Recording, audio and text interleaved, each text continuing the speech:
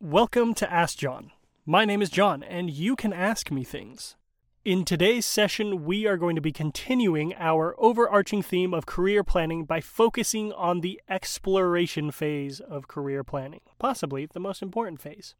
After you have taken the time to learn about who you are and what you want out of your career journey, if you haven't done this, go listen to the self-assessment episode. The next step is to start exploring what is out there. Something to remember when you are in the exploration phase is that research and choices are not permanent. Looking into a particular career field doesn't mean that that's what you're going to do to the end of your days. This extends out to doing internships and first jobs, which are part of the exploration phase. You are allowed to explore and change throughout your career, and you never know when an opportunity that at first glance may seem unideal might turn into your dream career.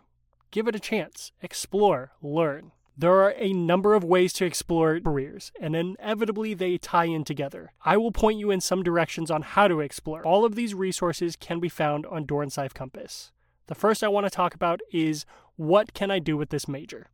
This website does what the title says it does, plain and simple. You type in your major, choose the closest option available, and it will show you different areas you can work in with your major, and what you should be doing now to prepare for those career opportunities. This is a fantastic place to start idea gathering. The next one is ONET Online.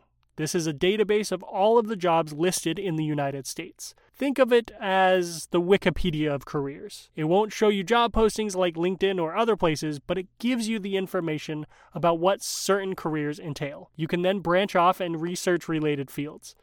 I highly recommend spending time just gathering information on ONET.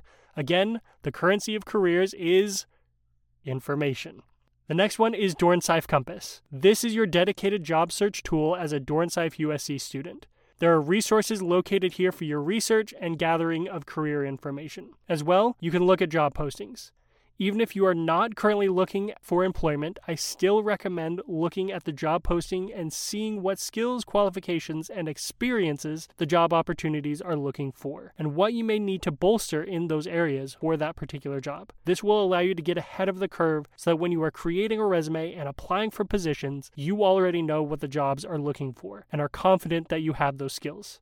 Exploration is the meat to the skeleton that is your career plan. Doing these things will allow you to know what's out there and what is required to get you into certain career fields and where you need to improve. In doing your exploration, it's also a numbers game. The more places you look, the more chances you will have to find the jobs that fit into your plan. This is the reason that I personally push for Dornsife Compass /ConnectSC. Not only are they fantastic job searching tools in their own right, but they have a library of resources that can connect you to so many other exploratory places where you can gain information you need to make educated decisions on your career path.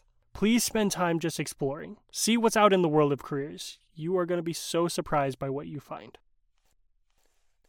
We hope you enjoyed today's episode.